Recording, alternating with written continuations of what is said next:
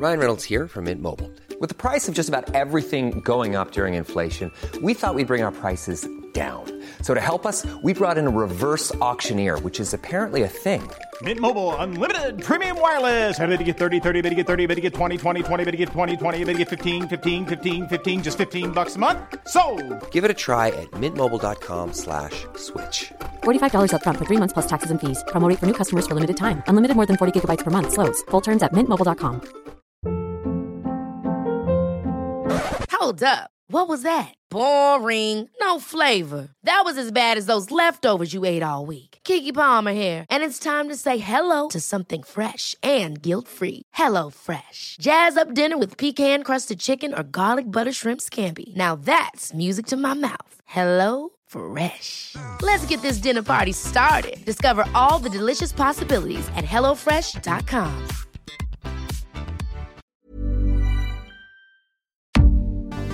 We can't be in the same room, but a podcast can't be stopped. The cinemas are empty, the industry is fucked, but we won't log off.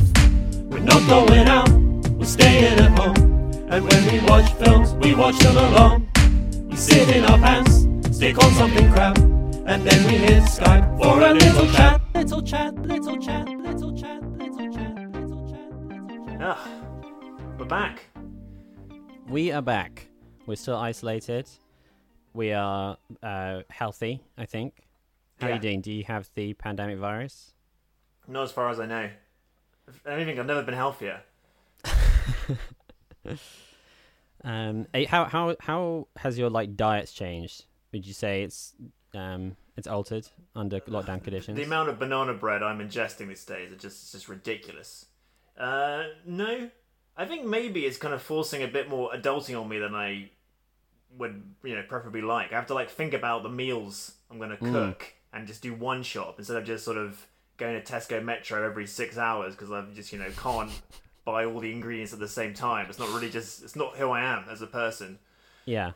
So I think it's fine, Yeah, I'm doing a little bit more cooking and so on. I would say I haven't perfected that adult routine, but yeah, not too bad.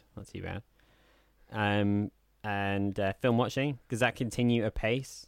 Oh, it continues apace. Been watching a lot of TV. Did you watch Quiz, the Matthew McFadden Who Wants to Be a Millionaire coughing scandal? I did not. It was written by Jamie Graham, the genius behind Brexit, the Uncivil War. Oh yeah. Which we gave pretty we trounced on this podcast. It was rubbish. It was rubbish. What's so funny about Quiz is that you can tell it's the same writer. It's a bit all over the place in tone, somewhere between sort of serious docudrama and farce. But whereas Brexit the Uncivil War was very serious and featured an MP being murdered, Quiz is about a guy who tried to cheat his way to £1 million by coughing. So the sort of subject matter suits Jamie Graham's thing a bit better, but it was still quite bad. It was entertaining in that it's just actors you recognise playing people you sort of recognise, and there's a certain amount of fun, and Michael Sheen doing a pretty good Chris Tarrant impression. Let's play Who Wants to Be a Millionaire? But it was just a bit lackluster, and Matthew McFadden's I think after this in Succession, he should just always play kind of slightly crap beta males. Put the Darcys and the guy from Spooks and the guy from Ripper Street. Stop playing authoritative alpha males. Only beta males from now on. That's his real strength as an actor. But it was a bit of a waste of time, really. It was such a sort of quarantine watch. And in addition to that, I've been watching all kinds of movies. I've got a Mubi account now, so I've been watching some bloody art house films and some other films which aren't remotely like that. I'm watching a bit of TV. I've been watching the third season of Castlevania on Netflix. I'm back at my cartoons. Yeah, I mentioned that you were going to try and watch that. Have you? I mentioned I was going to try, and I've succeeded in watching 8 of the 10 episodes. Wow. I'm loving it. I think it's a great show. Highly recommend it to the listeners of Film Chat. It is suffering a little bit from Netflix-itis of the pacing issues and some padding. it's got this weird the series structure is very strange because like the first series is 4 episodes, the second is 8, the third is 10. It's a bit all over the place. And this one had a great couple of bangers to start with, and then like a lot of treading water, and then I think now is getting back to having plot happen. But the thing that I like about it is it's got this very particular tone, which I really enjoy. I think it's just the fact that it is like 80% of the voice cast are kind of British actors with these sort of smooth voices who just are very softly spoken, and that's like the whole show, and they just keep adding new ones to the cast. So in this series, I was obviously really happy to see, everybody was back. They all still talk like this. Oh, very good. Pretty much every conversation in the show is between men who talk like this. In the first 2 series, Dracula was the villain, and Dracula's son, he was one of the good guys. They both sound like this. And there's the hunter of the monsters, and he talks like this too.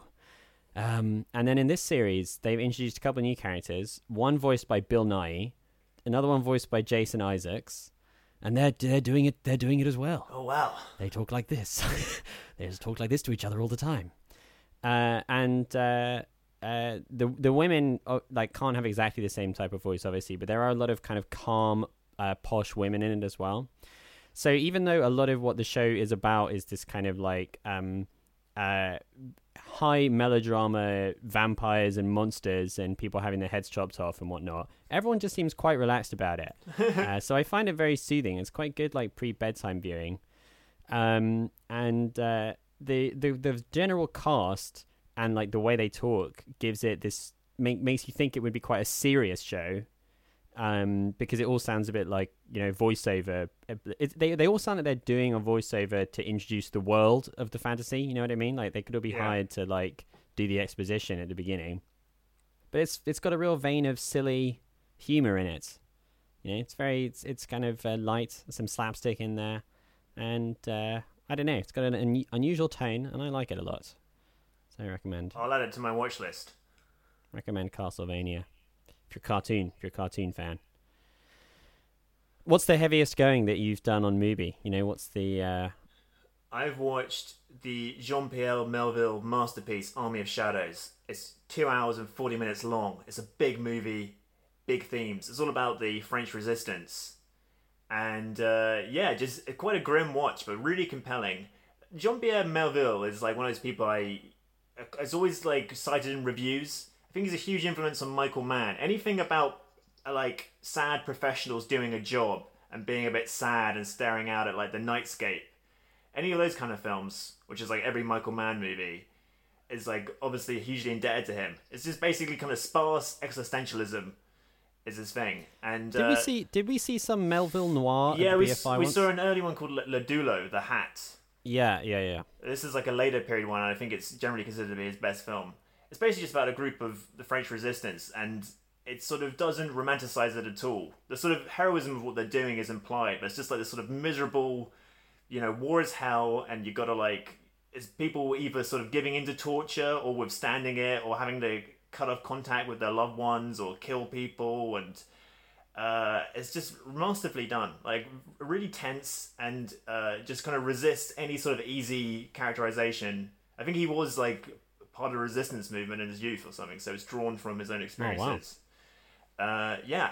One to watch. Like, if it's one of those movies where like it was at the BFI a while ago, and I meant to go see it, but it's like 2.5 hours long, and it's but luckily, 4 weeks into this quarantine, just my capacity to watch things has increased back to that of a normal person, and it was very, very compelling. It's also, quite distractingly, it's got Vincent Cassel's dad in it, and he looks so much like Vincent Cassel. He's the real, spit of his, he's the spit of his son. The son is the spit of the father. They're all looking this, and like for the whole movie, I was like, is this guy related to Vincent Cassel?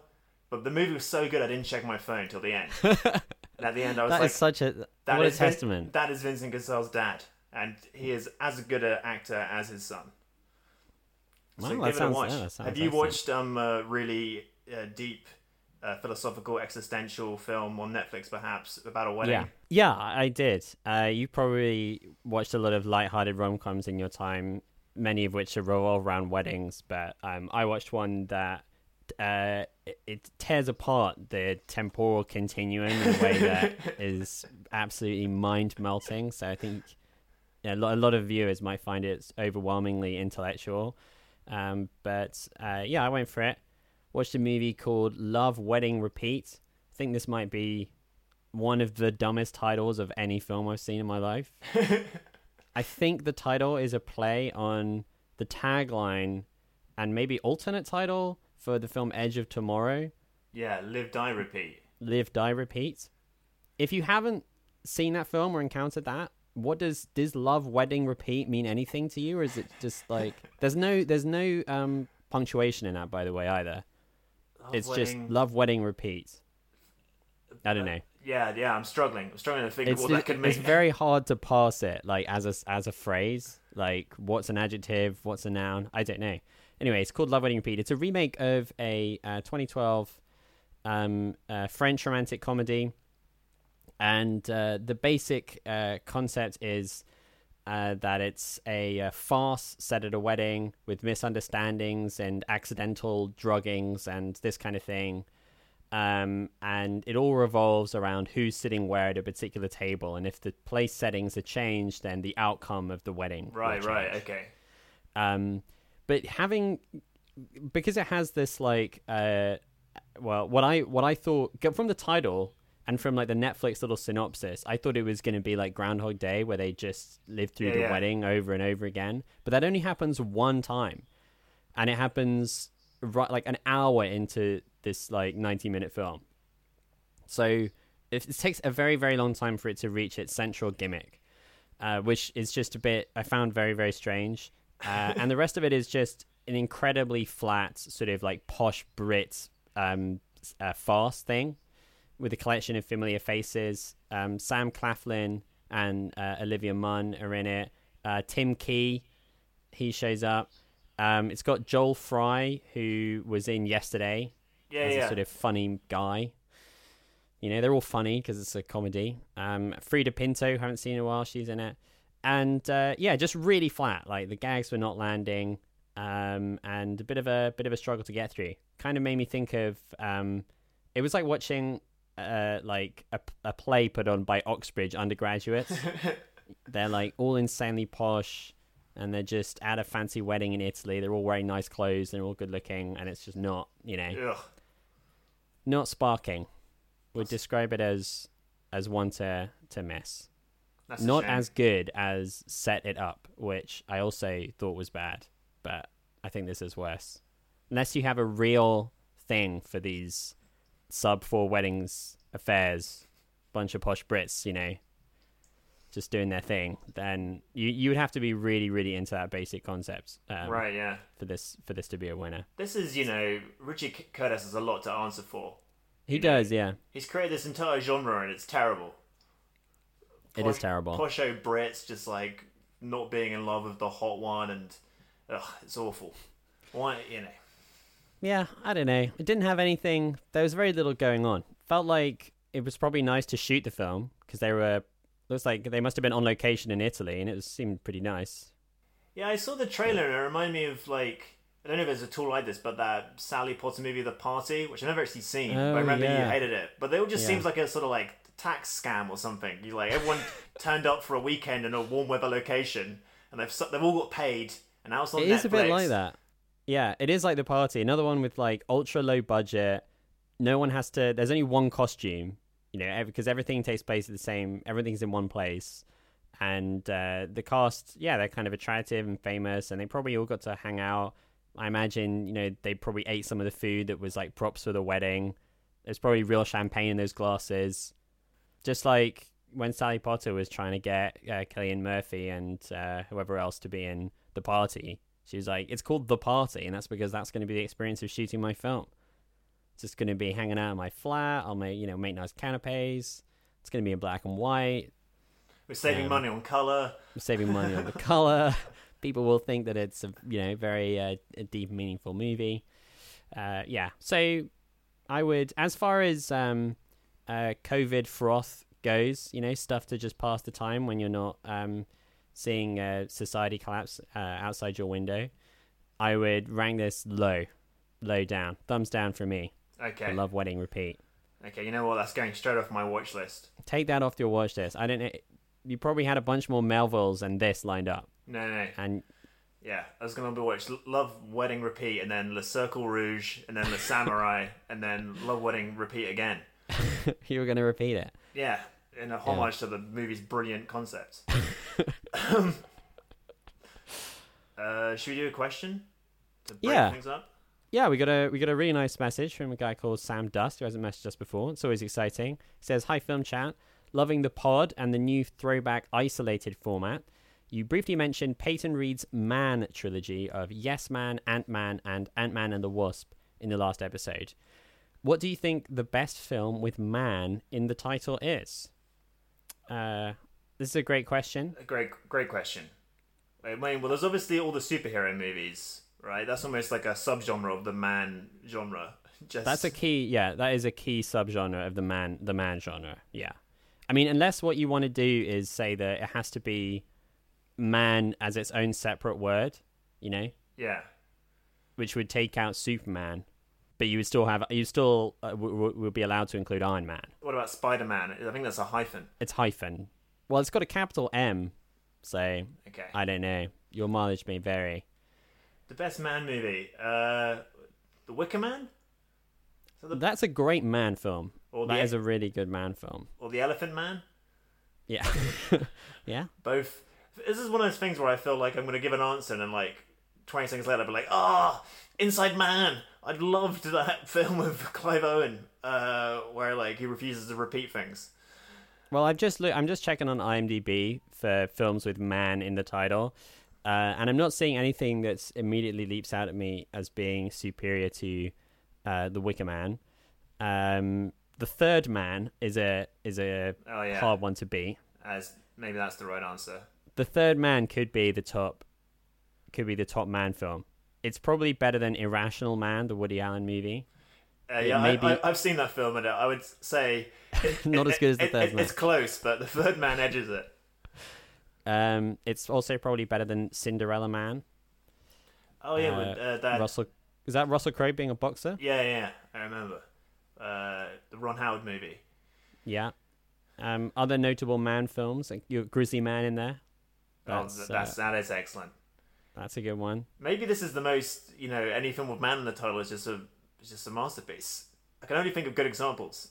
I can't think of a single bad film with man in the title. Danny, another man film that we have not yet mentioned is the recent Elizabeth Moss starring The Invisible Man. The Invisible Man.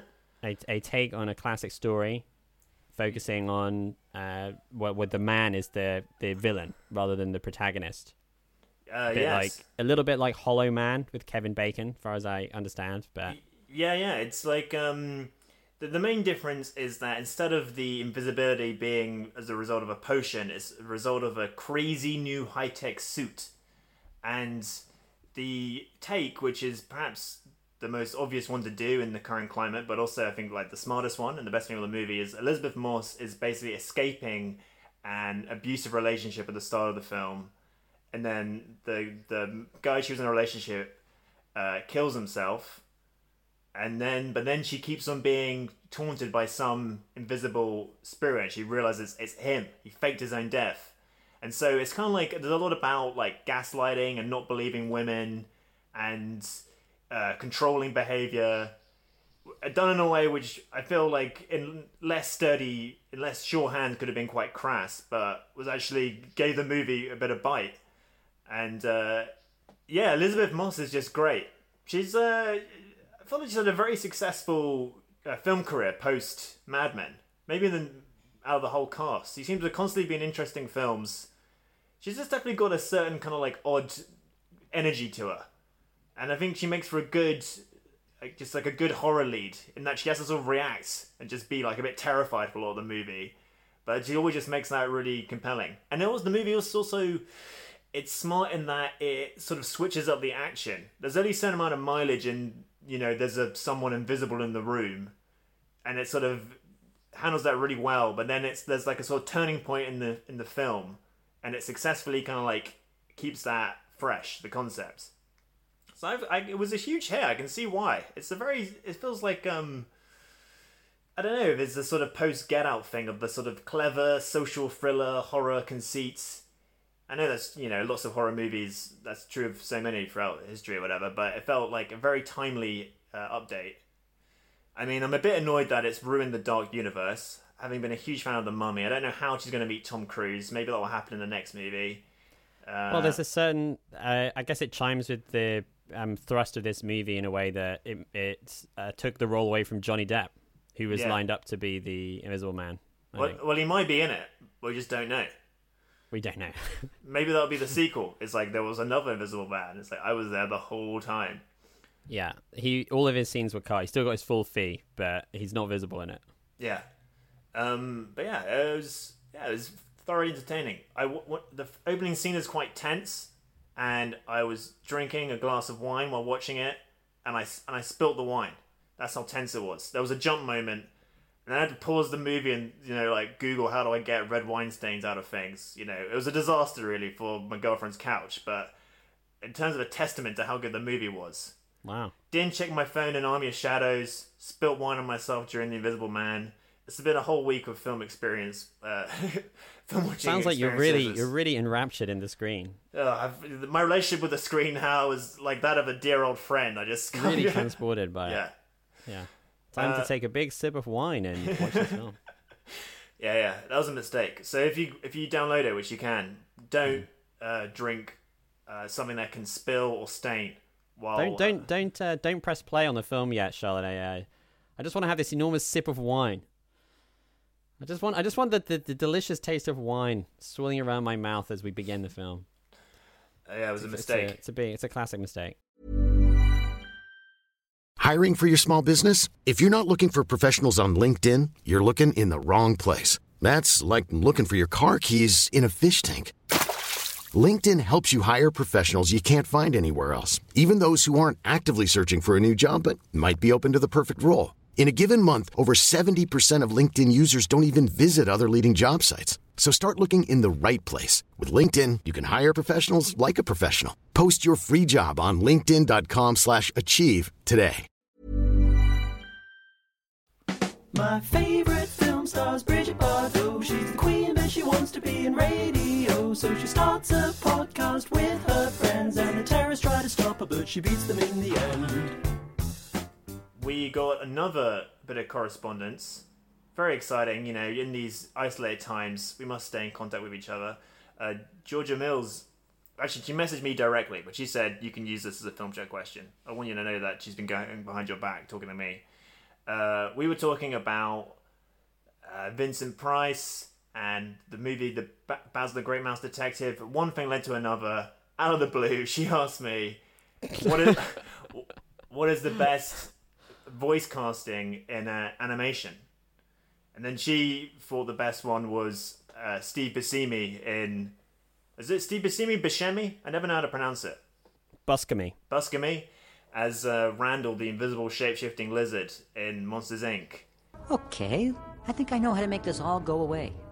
What happens when the whistle blows in 5 minutes? I get a timeout? Everyone goes to lunch! Which means the scare floor will be... painted? Empty! It'll be empty, you idiot! And, I gotta agree, that's a hard one to beat, because that's a fantastically voice cast movie.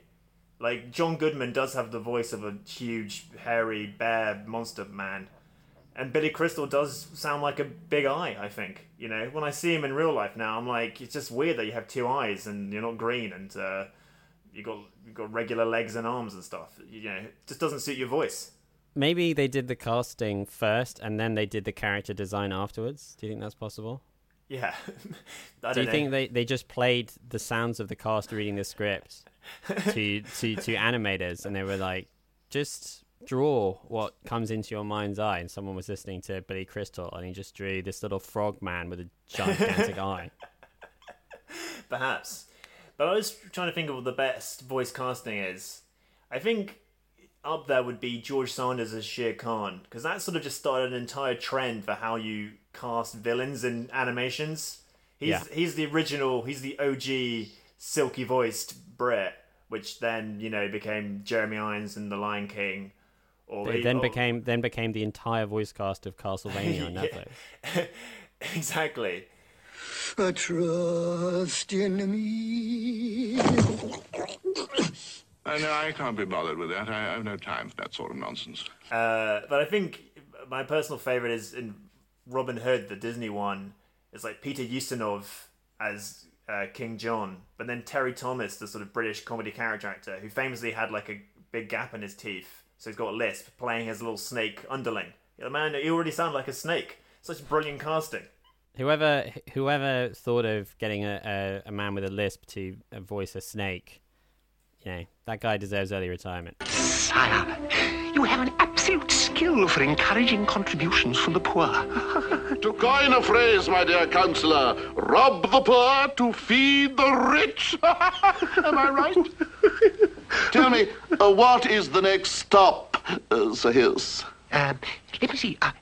Oh, yes, the next stop is Nottingham, sire. Oh, the richest plum of them all. Notting. Ham.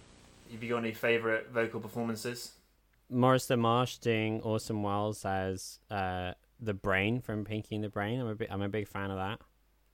I mean, he's amazing. He's a great voice actor who's doing an impression of a famous actor as a mouse that's like a megalomaniac. As usual, Pinky, you missed the point. In Italy, under the Borgias, they had 30 years of murder, bloodshed, and warfare, and they produced indigestible noodles, boring operas, and the Fiat. In Switzerland, they had brotherly love, 500 years of democracy and peace, and what did they produce? The Swiss bank account, the best cheese in the world, and Heidi. Grandfather! Precisely, Pinky. And you've also reminded me of one of my favourite vocal performances, which is Maurice LaMarche as Mr. Big, the Arctic Shrew from Zootopia. Oh yeah, that's really funny. Another impersonation-based gag, but great one. Just amazing. Scene stealing. He's only in the movie for about a minute, but I just constantly quote that movie. His scene. It's so great. You come here unannounced on the day my daughter is to be married. Well, actually, we were brought here against our will, so... Point is, I did not know that it was your car, and I certainly did not know about your daughter's wedding. No, I trusted you, Nicky. I welcomed you into my home. We broke bread together. Grandmama made you a cannoli. And how did you repay my generosity? With a rug made from the butt of a skunk. A skunk butt rug. You disrespected me. You disrespected my grandmama, who I buried in that skunk butt rug. I think Ben Whishaw as Paddington, that's a good vocal performance. It's true, yeah. He does have the voice of a charming little bear, doesn't he? He's got the same kind of softly spoken, well-spoken type guy as your Jeremy Irons and your Shere Khans, but he just sounds really genuinely comforting. Yeah, it's true. I would like to see Ben Whishaw play a tiger or lion who is evil. Oh my. Maybe or perhaps an evil bear as well. I mean, he is the nice bear, so seeing him play an evil bear would be something that I'd enjoy. Yeah. Well, as long as you enjoy it. I don't ask for much. I just want Ben Whishaw to voice an evil bear in a film. I'm a man of simple tastes. A man can dream. A man can dream. My name is... Beg your pardon? Right. Well, go on. Hmm? You try it. Look at the throat.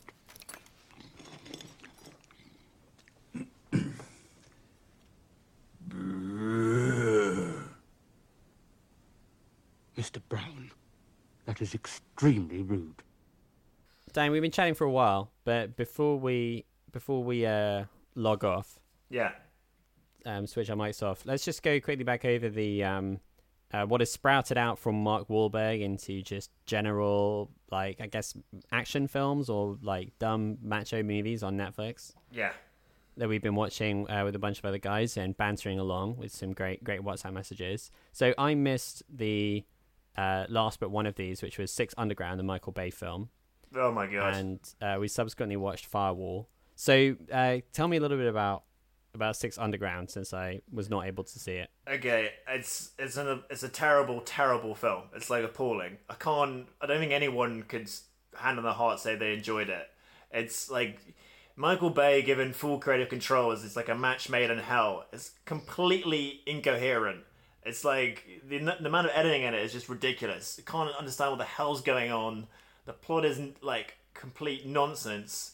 Ryan Reynolds is like a billionaire invented like a special type of magnet, and then he sees like some atrocities in just foreign lands, and he's like, I know what to do. I'll fake my own death, and then I'll recruit a bunch of like sexy women and just regular men into a sort of elite task force, and we're gonna like kill the bad guys, jet setting around the world and mainly Europe, and explode things. It was like 2 hours long. I just had no idea what was going on at any one point.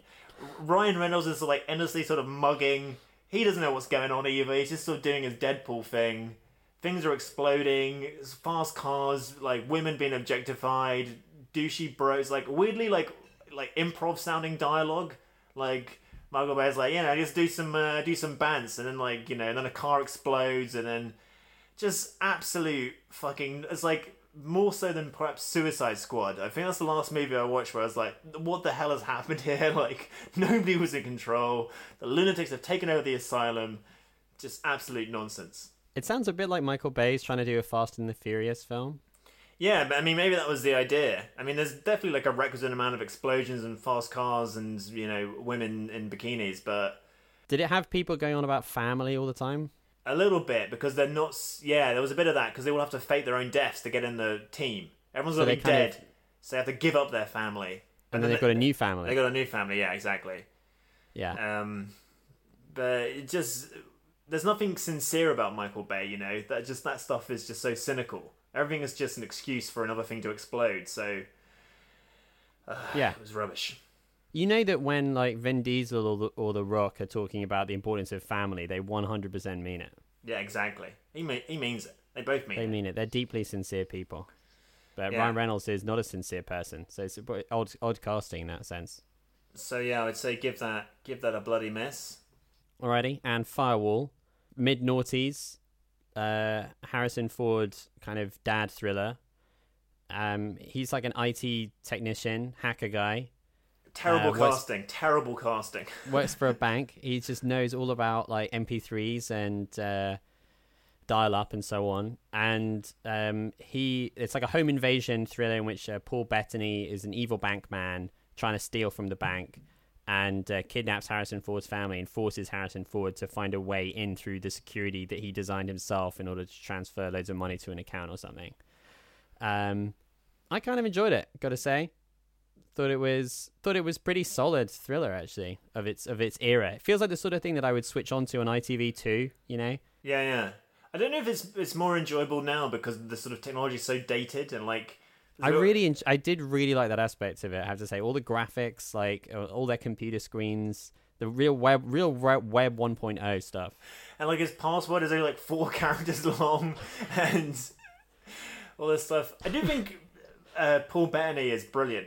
I always feel like he's always turning up for any like nonsense he's in. Paul Bettany. I don't know if he's just good at playing. He exudes a certain amount of intelligence, and it's like I buy you as a sort of Machiavellian genius who's probably plays a little chess and has planned this out perfectly. Obviously, it's going to go wrong because Harrison Ford, a man who looks like he's never seen a computer in his life, let alone works for them for a living, is going to thwart him.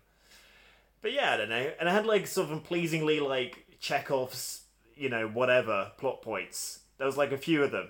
Like in the opening scene, it's like, it's your remote control car, son. It's on the wrong channel. It's like, can't wait for that to pay off in about an hour's time. Make sure you don't eat that because of your peanut allergy. Oh god, yeah. But yeah, a lot of fun. And yeah, Harrison Ford. I miss these types of movies he makes. It's just looking for his family, protecting his family. To me, honestly, I felt like he was more involved in Firewall than he was in the Star Wars movies, the recent ones. Yeah, He seemed pretty checked out as Han Solo in the latest installments. However, as the IT hacker bank manager, he seemed much like he really cared about his his wife and kids. Where's my wife? Where's my family? Let my family go. Let my wife go. He does like to ask after his wife and family in films when they've been kidnapped or otherwise under threat. Yeah. And that's because he's good. He sells that. He sells that that danger, the peril. He's a bloody national treasure, isn't he? I mean, also as a man who is, getting on in years and is therefore no longer a natural kind of action guy on the screen, there is something that was believable about him being this bank manager type who's pushed to do physical stuff or frantic activities, which he would otherwise never do. So the kind of as opposed to the Taken franchise or Sean Penn in The Iceman or whatever, where you have these older actors who are supposed to be these total badasses, and it's a bit well, you clearly make a grunting noise when you sit on the sofa. I don't really buy it. In this film, he didn't have that kind of disconnect because he really was that guy. Yeah. And so when he was out there, dashing about trying to push people, or there was a believable aspect to there was a real sense of tension about whether he's going to pull this off because he's without dislocating his knee or something like that. And all his inventive ways of trying to get his family out of danger, and also the family had a bit to do despite being kidnapped victims for the whole movie. They got a little bit of agency, they fought back and so on. So, yeah, I thought, I thought it was perfectly serviceable, and perhaps not really very funny. I don't know if it prompted great bants because it was too kind of fine. It's quite a competently made film. Yeah, just distinctly average, just straight down the middle. A real average film. An average, you can be worse than that. Half of films are statistically. So. Yeah, I guess that's true. Yeah. Unless there's one really bad one bringing the average down. It's just one. Yeah. Most films are better than average, but that's because there's a couple of real stinkers. Wasn't there some Tory minister who said he wanted to make sure every child was above average? It's that's impossible. Yeah, that's impossible. The average would. It's not how averages work. What a fool. Well, maybe that's what he meant. He wants to make one child so stupid that every other child's above average. One real dumbass has to take the hit so the rest of us can flourish. Yeah. Glorious. Okay. All right, Danny, any more film chat for today? Well, I could chat some more, but what will we chat about next time? Let's save some stuff. Yeah, I need to go away. I need to watch some more art house films, some more disposable films, everything in between. I gotta go watch the last 2 episodes of Castlevania. Yeah. You gonna try and watch those? I'm gonna try to watch those. Okay. And I might make it through. Okay, cool. Without getting distracted, but I'll report back on how successful I do in that attempt. Okay, dude. Well, until that auspicious occasion. Take care of yourself. Keep washing your hands. Don't stockpile bog roll. Don't cough on OAP's face. Just the usual. Yeah, I endorse that message. All right, bye guys. Bye.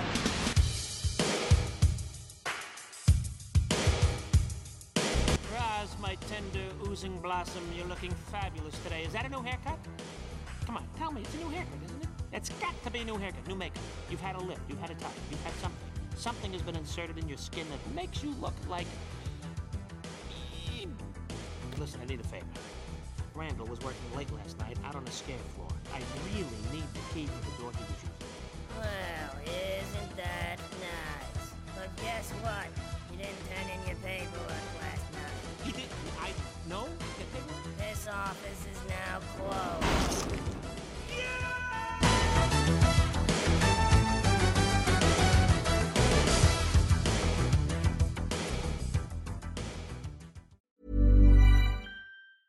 Hi, I'm Daniel, founder of Pretty Litter. Did you know cats tend to hide symptoms of sickness and pain? I learned this the hard way after losing my cat, Gingy. So I created Pretty Litter, a health monitoring litter that helps detect early signs of illness by changing colors, saving you money and potentially your cat's life. Pretty Litter is veterinarian developed, and it's the easiest way to keep tabs on your fur baby's health right at home. Go to prettylitter.com and use code ACAST for 20% off your first order and a free cat toy. Terms and conditions apply. See site for details. Ever catch yourself eating the same flavorless dinner 3 days in a row?